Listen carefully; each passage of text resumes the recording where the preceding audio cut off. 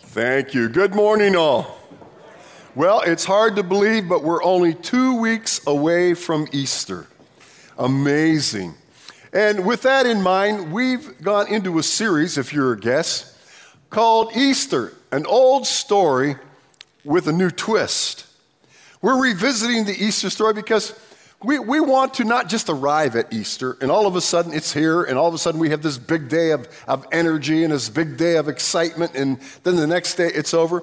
You know, we've been trying to enter into the Easter celebration prayerfully, reflectively, and taking stock of our lives and where we need to make course corrections. The new twist is that we're looking at Easter through the eyes of Jesus. Normally, we look at Easter through our eyes and our impressions, and we'll continue to do so, but we wanted to really look at Jesus' experience from his perspective and what he must have been dealing with and processing beyond just what we normally attribute to Easter. We looked first at the soldiers who had crucified him, ignoring him, dying on the cross right above him. Well, he's dying on the cross. They're gambling for his clothes right at the foot of the cross. They were missing it, that the greatest event in the history of humanity was happening right above them as the Savior of the world was dying on the cross for the sins of all humanity. And they were gambling. I can't even imagine what Jesus must have been thinking, except that it was immediately in Scripture after documenting what they were doing that Jesus' first words were spoken on the cross. Father, forgive them, for they don't know what they're doing. But even with this didn't take Jesus by surprise. In the Old Testament, Psalm 22, verses 16 through 18, Scripture says, "Dogs have surrounded me. A band of evil men have encircled me. They have pierced my hands and feet. I can count all my bones. People stare and gloat over me. They divide my garments among them and cast lots for my clothing." Jesus, of course, knew Scripture. He was the author of Scripture. All Scripture was given by inspiration, and Jesus was as much God as he was man. And so Jesus knew about Psalm 22. You know, what's amazing thing that some of you may not realize is this psalm was written about 600 BC. It was written 600 years before Jesus was born. It was written 100 years before the Roman Republic took formation. Crucifixion by Rome wasn't even in existence yet. Demonstrates the divine inspiration of Scripture. But Jesus knew Scripture. He knew that was going to happen. We looked last week at the fact that his people rejected him. He who had done miracles among them, he who had raised the dead back to life, who gave sight to the blind and speech to the mute and hearing to the deaf. For 3 years, those who were just 5 days earlier as he entered in Jerusalem were screaming, "Hosanna, Hosanna! Blessed is he who comes in the name of the Lord." Now, we're screaming, "Crucify him, crucify him, crucify him." I can't imagine the pain of hearing that. As his own people scream, not just for his death, but death by the most painful medium of execution ever devised by a human being. But again, it didn't take him by surprise. Several places in Scripture, one being Matthew 16:21, Scripture reads, "From that time on, Jesus began to explain to his disciples that he must go to Jerusalem and suffer many things at the hands of the elders, chief priests, and teachers of the law, and that he must be killed and on the third day be raised to life." If you read the book of Mark in its entirety, and I encourage you to do that one time, just sit down and read the Gospel of Mark. It's a pretty short gospel. And you'll see how often Jesus repeated this. He taught his disciples very early on. He taught his disciples about what was going to happen. It wasn't that he didn't tell them, they weren't listening. That's why they weren't at the tomb, ready for his resurrection on the third day. Both events must have caused Jesus great emotional pain. And of course, his physical pain is unimaginable. And yet, I don't believe either of those events caused his greatest pain.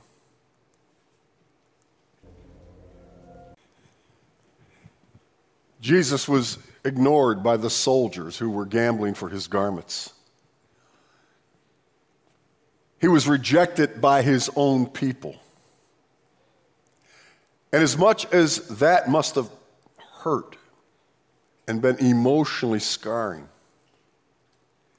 he was also abandoned by his friends. We see in that video clip that we just looked, him celebrating his last Passover with his inner circle, the 12. This was probably the third Passover that he celebrated with them, being that his ministry lasted 3 years. But this was the most intimate of all the Passovers. Jesus knew what was about to happen that very night. And he poured out his heart.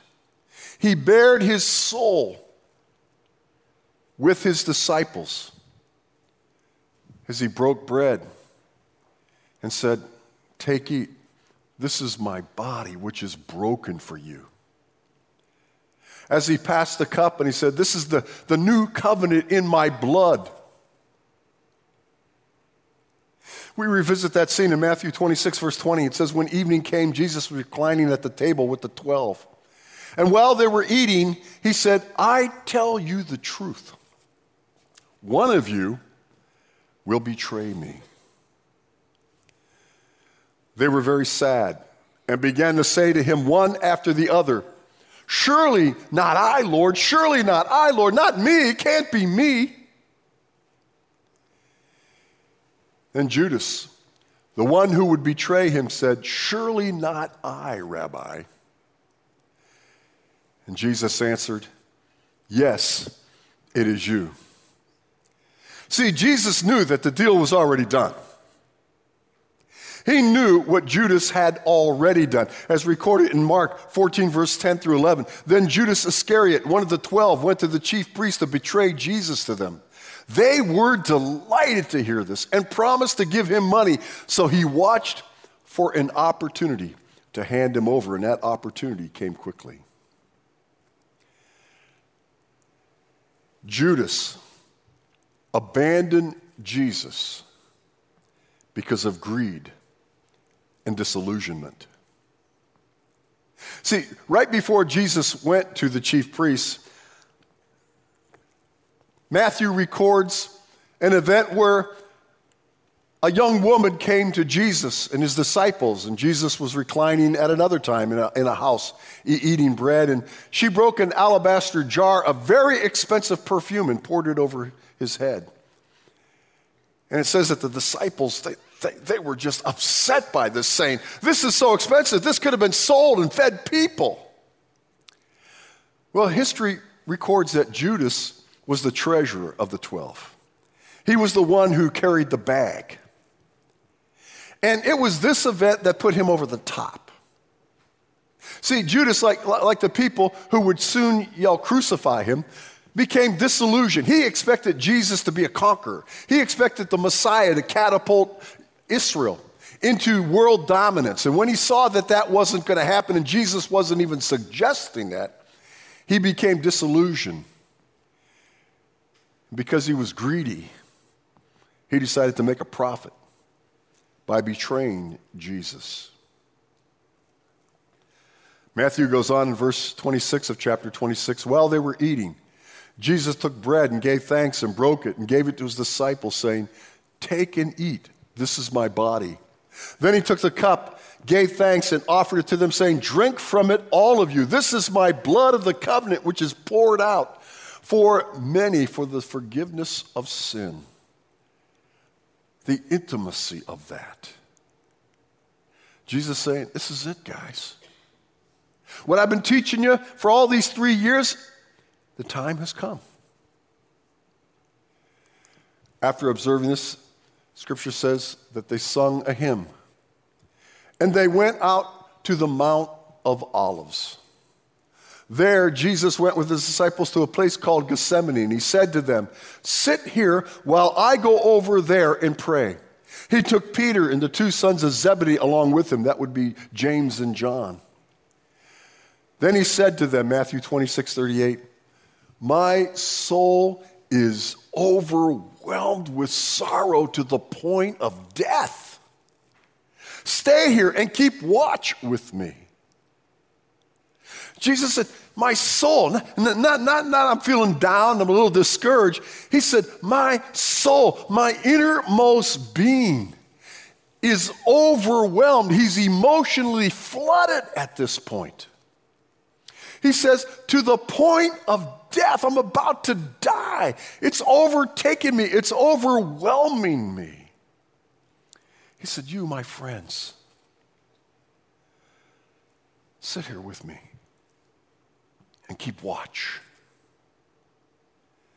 We know that Jesus went a little further, and that's when he got on his knees before God and he prayed fervently, "Father, if it's possible, let this cup pass from me." We know after he did, he came back to his disciples and he found them sleeping. He said, "Could you not keep watch with me for 1 hour?" he asked Peter.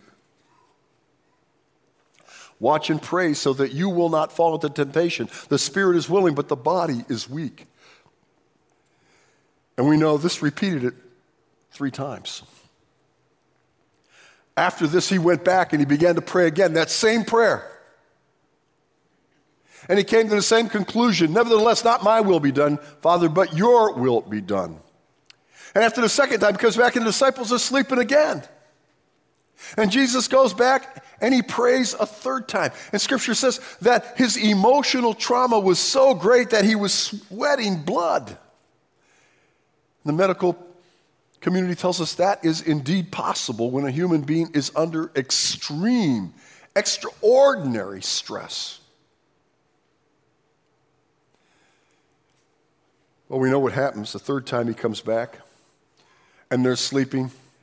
All of a sudden, they're aroused by a commotion going on around them. And Judas comes forward, and he kisses Jesus on the cheek, which was the prearranged sign to the soldiers who were with him from Caiaphas, the chief priest, that this is the one they were there to arrest. This is the one they were there to take. Jesus said in Matthew 26:55, at that time, Jesus said to the crowd, it's a large group. He said, "Am I leading a rebellion that you have come out with swords and clubs to capture me?" He said, "Every day I sat in the temple courts teaching, and you didn't arrest me there. But this has taken place that the writings of the prophet might be fulfilled." Then all the disciples deserted him and fled. In the hour of his most critical need, at the moment of his life when he needed them more than he had ever needed them, they deserted him. They abandoned him. Out of fatigue. See, they were supposed to be watching. They were supposed to be ready. They were supposed to be waiting and watching for him. But instead, their fatigue overcame them and they fell asleep. And even Peter, James, and John, knowing that Jesus said, "I'm overwhelmed, I'm at the point of death here," you would think that would keep them alert. They fell asleep. Then they fled because of fear for their own lives. All but one. Matthew continues in Matthew 26:57. Those who had arrested Jesus took him to Caiaphas, the high priest, where the teachers of the law and the elders had assembled. But Peter followed him at a distance, right up to the courtyard of the high priest. He entered and sat down with the guards to see the outcome. Said Peter was the only one that didn't outright desert him, that didn't outright flee.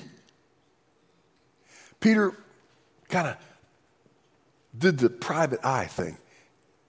He kept at a distance, but he followed them to see what was going to happen. And it says he followed them up to the point where he got into the courtyard of the high priest's residence, Caiaphas. And we know the story, Matthew 26:69. Peter was sitting out in the courtyard, and a young servant girl came to him. You were also with Jesus of Galilee, she said. But he denied it before them all. I don't know what you're talking about, he said. And you know, a short while later, another young girl came up and said, No, you were one of them. And he said, I'm telling you, I don't know that man.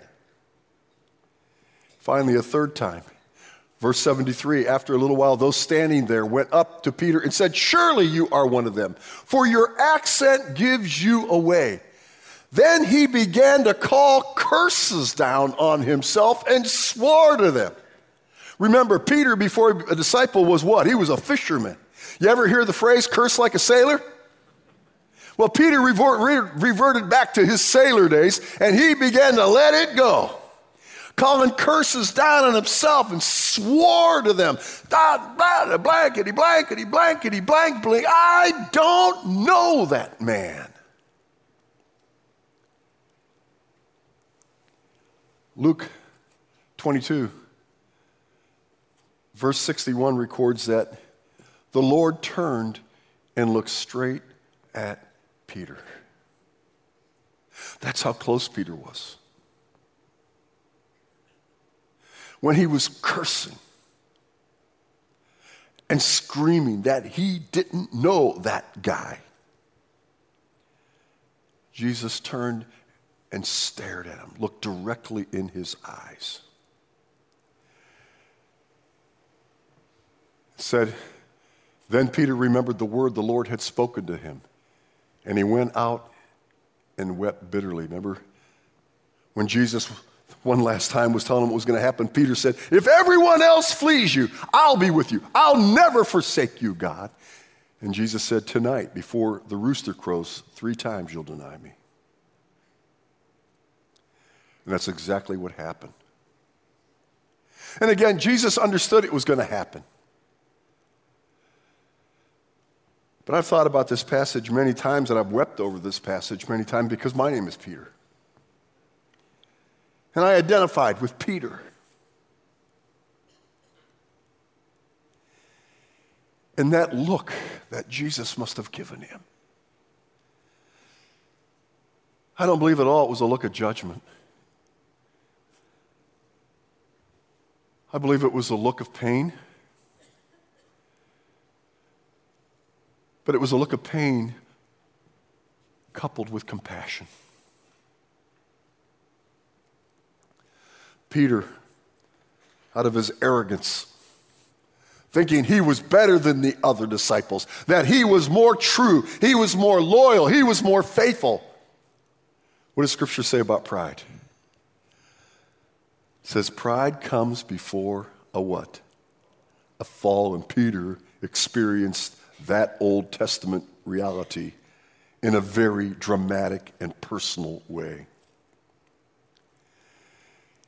And it was his human need for self-preservation. He saw things weren't going well.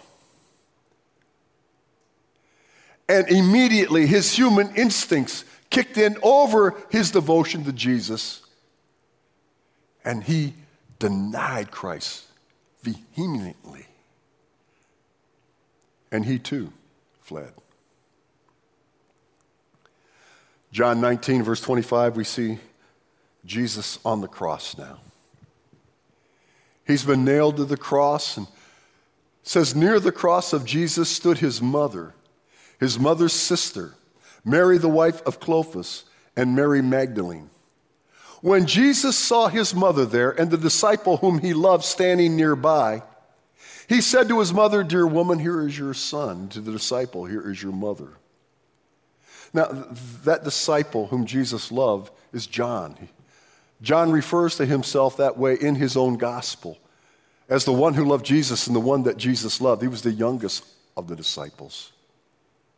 And so there, as Jesus hung on that cross in shame, and the other scripture says, as the crowds were gloating and casting insults at him, the only people there was his mom, Mary Magdalene, Mary, the mother of Clopas, and one, count it, one disciple. But even that changed. Because John's gospel is the only one that has them right there at the cross, in earshot, so that they could hear what Jesus said from the cross. The other gospels record that many women were there watching from a distance. They had followed Jesus from Galilee to care for his needs. Among them were Mary Magdalene, Mary the mother of James and Joseph, and the mother of Zebedee's sons. Apparently, at some point, this intimate group standing there with Jesus at the cross was driven away. And so now, even though their hearts are with him, they're not physically with him. And now they're having to watch all of this unfold from a distance, and Jesus is finally left alone, abandoned to his suffering. His friends abandoned him. They deserted him. As I try to see each of those events unfold through the eyes of Jesus, it's not a wonder he went to the garden saying, "My soul is overwhelmed to the point of death." Judas abandoned him because of his greed and his disillusionment. Scripture kind of gives us a little deeper insight into that, because it says that Satan came and visited Judas, and he tempted him to take this course of action. And so 2,000 years later, we need to remember that. See, Scripture warns us. Paul speaks to Timothy, his preacher apprentice. In his first letter to Timothy in the New Testament, 1 Timothy 6:10, Paul says, "For the love of money is a root of all kinds of evil. Some people, eager for money, have wandered from the faith and pierced themselves with many griefs." You know what? People are still abandoning Jesus for money, for greed. Now, their heart may not be as malicious as the heart of Judas was, but the end result is the same. In their pursuit of materialism, in their pursuit of wealth, Jesus takes a second, a third, maybe a fourth place in their life. And for all practical purposes, he's abandoned in the pursuit of wealth. But the end result of that, by the way, if we're tempted to do that, and Satan will tempt us to do that, is our own disillusionment. That's what Scripture says. They pierce themselves with many griefs, because you know what? Money can't buy you love. Hebrews 10:36 says, "You need to persevere so that when you have done the will of God, you will receive what he has promised." See, sometimes it's hard not to abandon the cause of Christ. But Scripture reminds us that we've got to keep our eye on the prize. See, this world, this life is not going to be a bed of roses. We know that. And the longer that we have been believers and Christ followers, we understand that even Christ followers suffer. But we got to keep our eye on the prize. See, our relationship with Jesus is not only about this world. It is much more about the world to come. And one day, Jesus is going to make it all right. He's going to make it worth every sacrifice, every moment of suffering we've ever had to endure. His disciples abandoned him because of fatigue and fear. Hebrews 12:13 says, "Consider him who endured such opposition from sinful men, so that you will not grow weary and lose heart." Again, Scripture is so honest with us. You know, if the Bible was made by a bunch of charlatans and written to try to, they sure put things in that are contrary to what people want to hear. This is not the message we want to hear. But it's a promise that we have. Galatians 6:9 says it this way, "Let us not become weary in doing good, for at the proper time we will reap a harvest." Read it with me. "If we do not give up." See? I love that. I love that God promises us that the rewards that he one day is going to give us far outweigh the sacrifices of our time and money and talents that we expend in this life. So it says, don't grow weary. And I hear two messages in that phrase.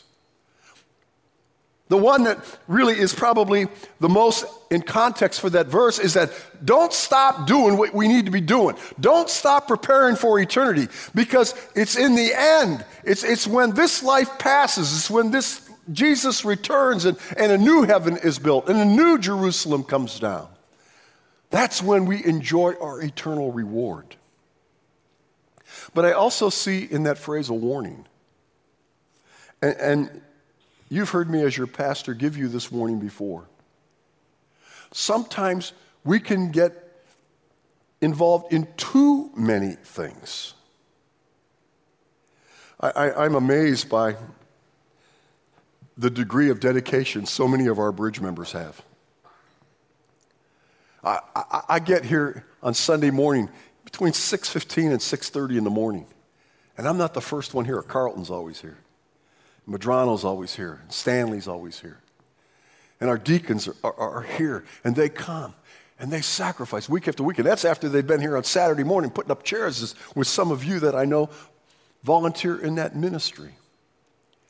And it's all good. But be careful. Even in ministry, even in volunteering at the church, you need to be careful not to overwhelm yourself, because if you do, you're going to burn out. And that's what Scripture is warning us against also. 1 Peter 3:12 says, "Who's going to harm you if you're eager to do good?" See, disciples fled because of fear.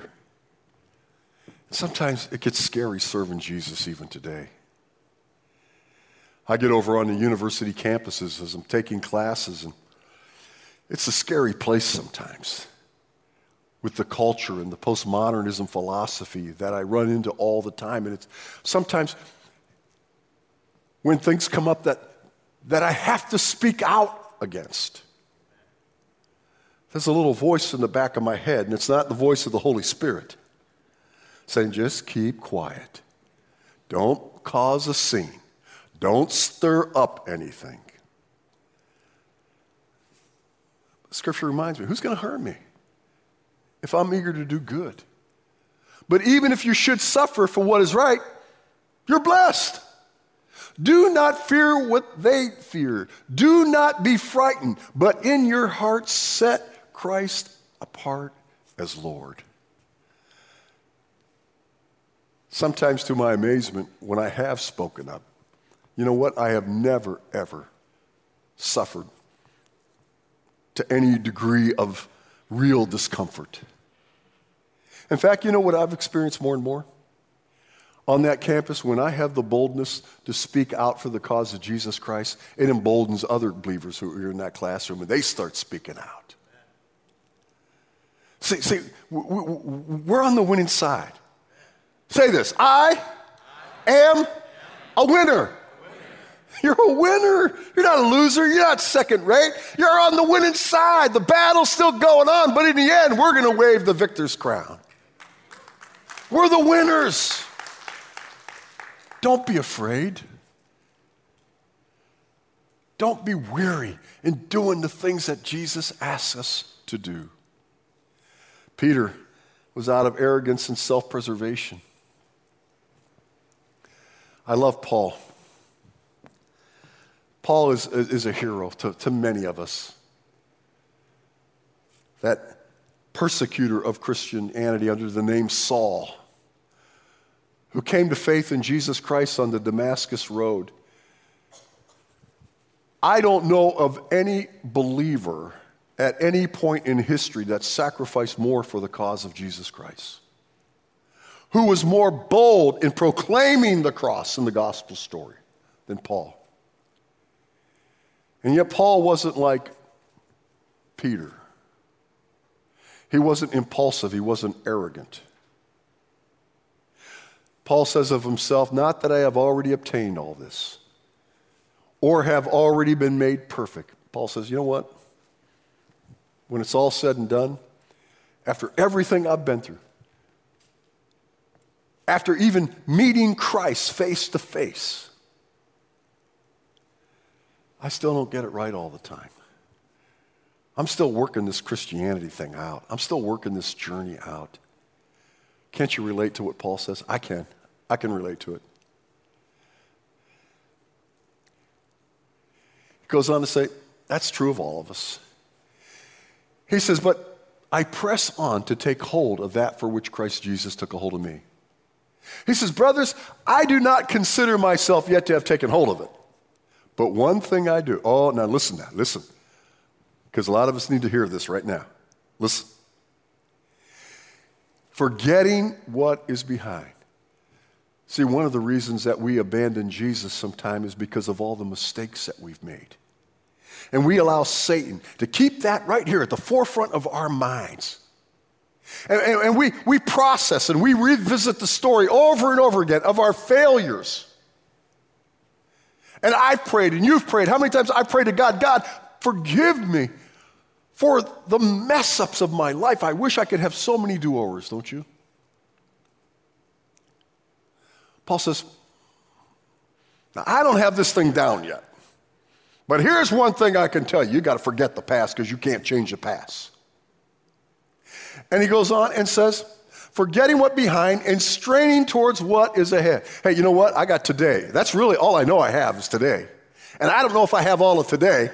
So I want to use today in everything I do and everywhere I go to bring glory to Jesus Christ. How about you? Amen?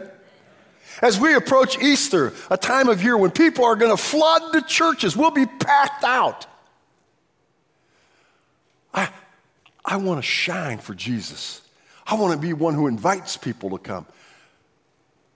It says, I press on, straining towards what is ahead. I press on towards the goal to win the prize for which God has called me heavenward in Christ Jesus. And it's not just Paul. We say, yeah, but that was Paul. I mean, Paul, the Apostle Paul. Come on. It's for all of us. Because we're all Apostle Pauls. We're all sinners who one day were visited by the Holy Spirit, who were privileged to hear the story of Jesus dying on the cross for the sins of humanity. We're all the Apostle Paul. And just like the Apostle Paul, we're all still working on it. But the message is that we don't have to abandon Jesus. Especially as we lead into this very, very special time of year. Let's not get preoccupied with everything else. Let's stay true. This morning, we're going to revisit that video scene. Jesus in the upper room, experiencing a moment of extreme intimacy with those who he called friends. And you know what? He calls us friend today. And as we partake of the symbols that represent his body and blood, let's each process and take a moment in our own hearts, in our own space, and recommit ourselves to the person and the cause of our Savior. Our deacons, our ushers are coming forward with the communion plates. As they approach you, I'm going to encourage you first to take one of the pieces of bread, put it in your lap, and then take a cup and pass the tray to your neighbor. Now, as we're receiving, let me ask you to consider one other thing. As painful as being abandoned by his friends was, their abandonment, I am quite sure, did not constitute Jesus' greatest pain. I think his greatest pain was experienced on the cross, and I'm not talking about the physical pain. I'm not talking about the emotional pain of looking down and seeing the soldiers gambling for his clothes. I'm not talking about the remembrance of him being betrayed and rejected by his own people. I'm not just talking about the fact that as he looked down there, his disciples weren't there, and even his mom and Mary Magdalene were driven away from the cross. His greatest pain wasn't physical. His greatest pain wasn't emotional. His greatest pain was spiritual. Scripture records in Matthew 27, verse 45, from the 6th hour until the 9th hour, darkness came over all the land. About the 9th hour, Jesus cried out in a loud voice, Eloi, Eloi, lama sabachthani, which is translated, my God, why have you forsaken me? Said he cried out. He didn't whisper it. With whatever energy he had left, he screamed it out. See, because it was in that moment that all the sins of humanity since Adam and Eve came crushing down on him. He was the atoning sacrifice for sin. And we know that Scripture teaches us that God can have no fellowship with sin. And that reality cannot be portrayed in a more stark manner than God having to turn his back on his own Son as he became sin for all of us. I believe with all my heart that was his most painful moment. 1 John 4:10 says, this is love. Not that we love God, but that he loved us and sent his Son as an atoning sacrifice for our sins, see? It's not that we love God. I want to love God. I want to try to love him more than I ever have before, but it's not about me. It's about God. It's about God's love for me. It's about God's love for you. He loved us so much that he allowed Jesus to endure all of that. John 3:16, in response to that, says, for God so loved the world that he gave his one and only Son, that whoever believes in him will never perish, but have eternal life. Does that mean we won't die a physical death? No, that's not what it means. It's talking about something far more important than my physical experience right now. It's talking about my eternal experience, talking about your eternal experience. God says, listen, here's all I'm looking for. All I'm looking for is that you believe me, that you have faith that my Son was not just another prophet, was not just a great teacher, was not just a role model citizen, that he was indeed God in the flesh of man, dying on the cross for your sins. If you'll believe that, I'll give you eternal life. Hebrews 7:25 says, therefore he is able to save completely those who come to God through him, because he always lives to intercede for them. Jesus rose from the dead, and 40 days later he ascended back into heaven. And Scripture reminds us that when he got to heaven, what he did is he sat down at the right hand of God, the place of favor. And what he's done ever since has interceded for you and for me. That's what he does all day long. He intercedes for us because through our faith, we are one of his. John 1:12 says, yet to as many as received him, to those who believed on his name, he gave the right to become children of God. I wonder, are you a child of God? Not are you a religious person, not are you a Christian. I'm saying, are you a child of God? Have you put your faith in him? Have you established that intimate relationship? Well, it's a one-time happening. Paul says it in Romans 10:9. If you confess with your mouth that Jesus is Lord and believe in your heart God raised him from the dead, you'll be saved. Before we observe our elements, let's just bow our heads for a moment. If you've not done that, why don't you do it right now? In a simple prayer of faith, something like this, and you can use these words if you want to. They're nothing special. I'm making them up. It's not an incantation. But in simple words, just say, God, I confess with my mouth right now, Jesus is Lord. I get it. He's the only way. There's no other way. He's the one you sent to die on the cross, to pay the price of sin. And God, I believe everything that Scripture reveals about him, that you've inspired men to record, that Jesus died and was buried and on the third day rose to life. And I believe you have given him alone the authority to forgive my sin. And Jesus, I'm asking you to do that right now. Jesus, forgive my sin. Today I believe on the name of the Son of God for eternal life. Look up at me. 1 John 5:13 says this, these things I write to you who believe on the name of the Son of God, that you may know that you have eternal life. And the reason we know that is because of the extent that Jesus went to provide it. Let's return to the upper room with him that night. When Jesus took bread and broke it, and after giving thanks, he passed it to the disciples and he said, take and eat. This is my body which is given for you. After the same manner, Jesus took the cup. And he said, take it, drink it, every one of you. For this is the new covenant in my blood for the forgiveness of the sins of many. Take this as often as you do it in remembrance of me. And once again, Paul reminds us later in 1 Corinthians 11 that as often as we eat this bread and drink this cup, we proclaim the Lord's death till he comes. Now, let's do that, right?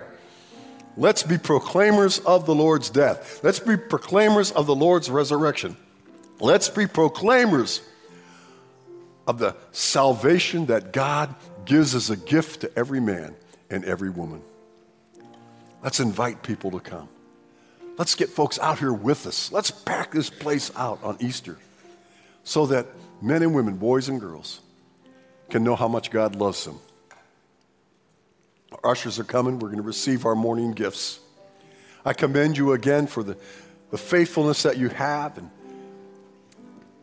because your faithfulness, we're ahead of budget for the year. And wow, what we can do together if we'll serve and give and love the world through the eyes of Jesus. If you don't have time to prepare your gift before the offering plate passes you, we have offering kiosk at all the exits. And remember, also you can give on your cell phone. There's in your bulletin a place text to give. Let's go ahead and pass the gifts. Well, next week, Lord willing, we're going to take another look at an old story with a new twist. And I am so excited to share this one with you because I think it is going to be so encouraging to you and so exciting to you. Lord willing, I'll be back to teach it. Lord willing, you'll be back to feed on it. But right now, let's stand and let's praise him one more time with all our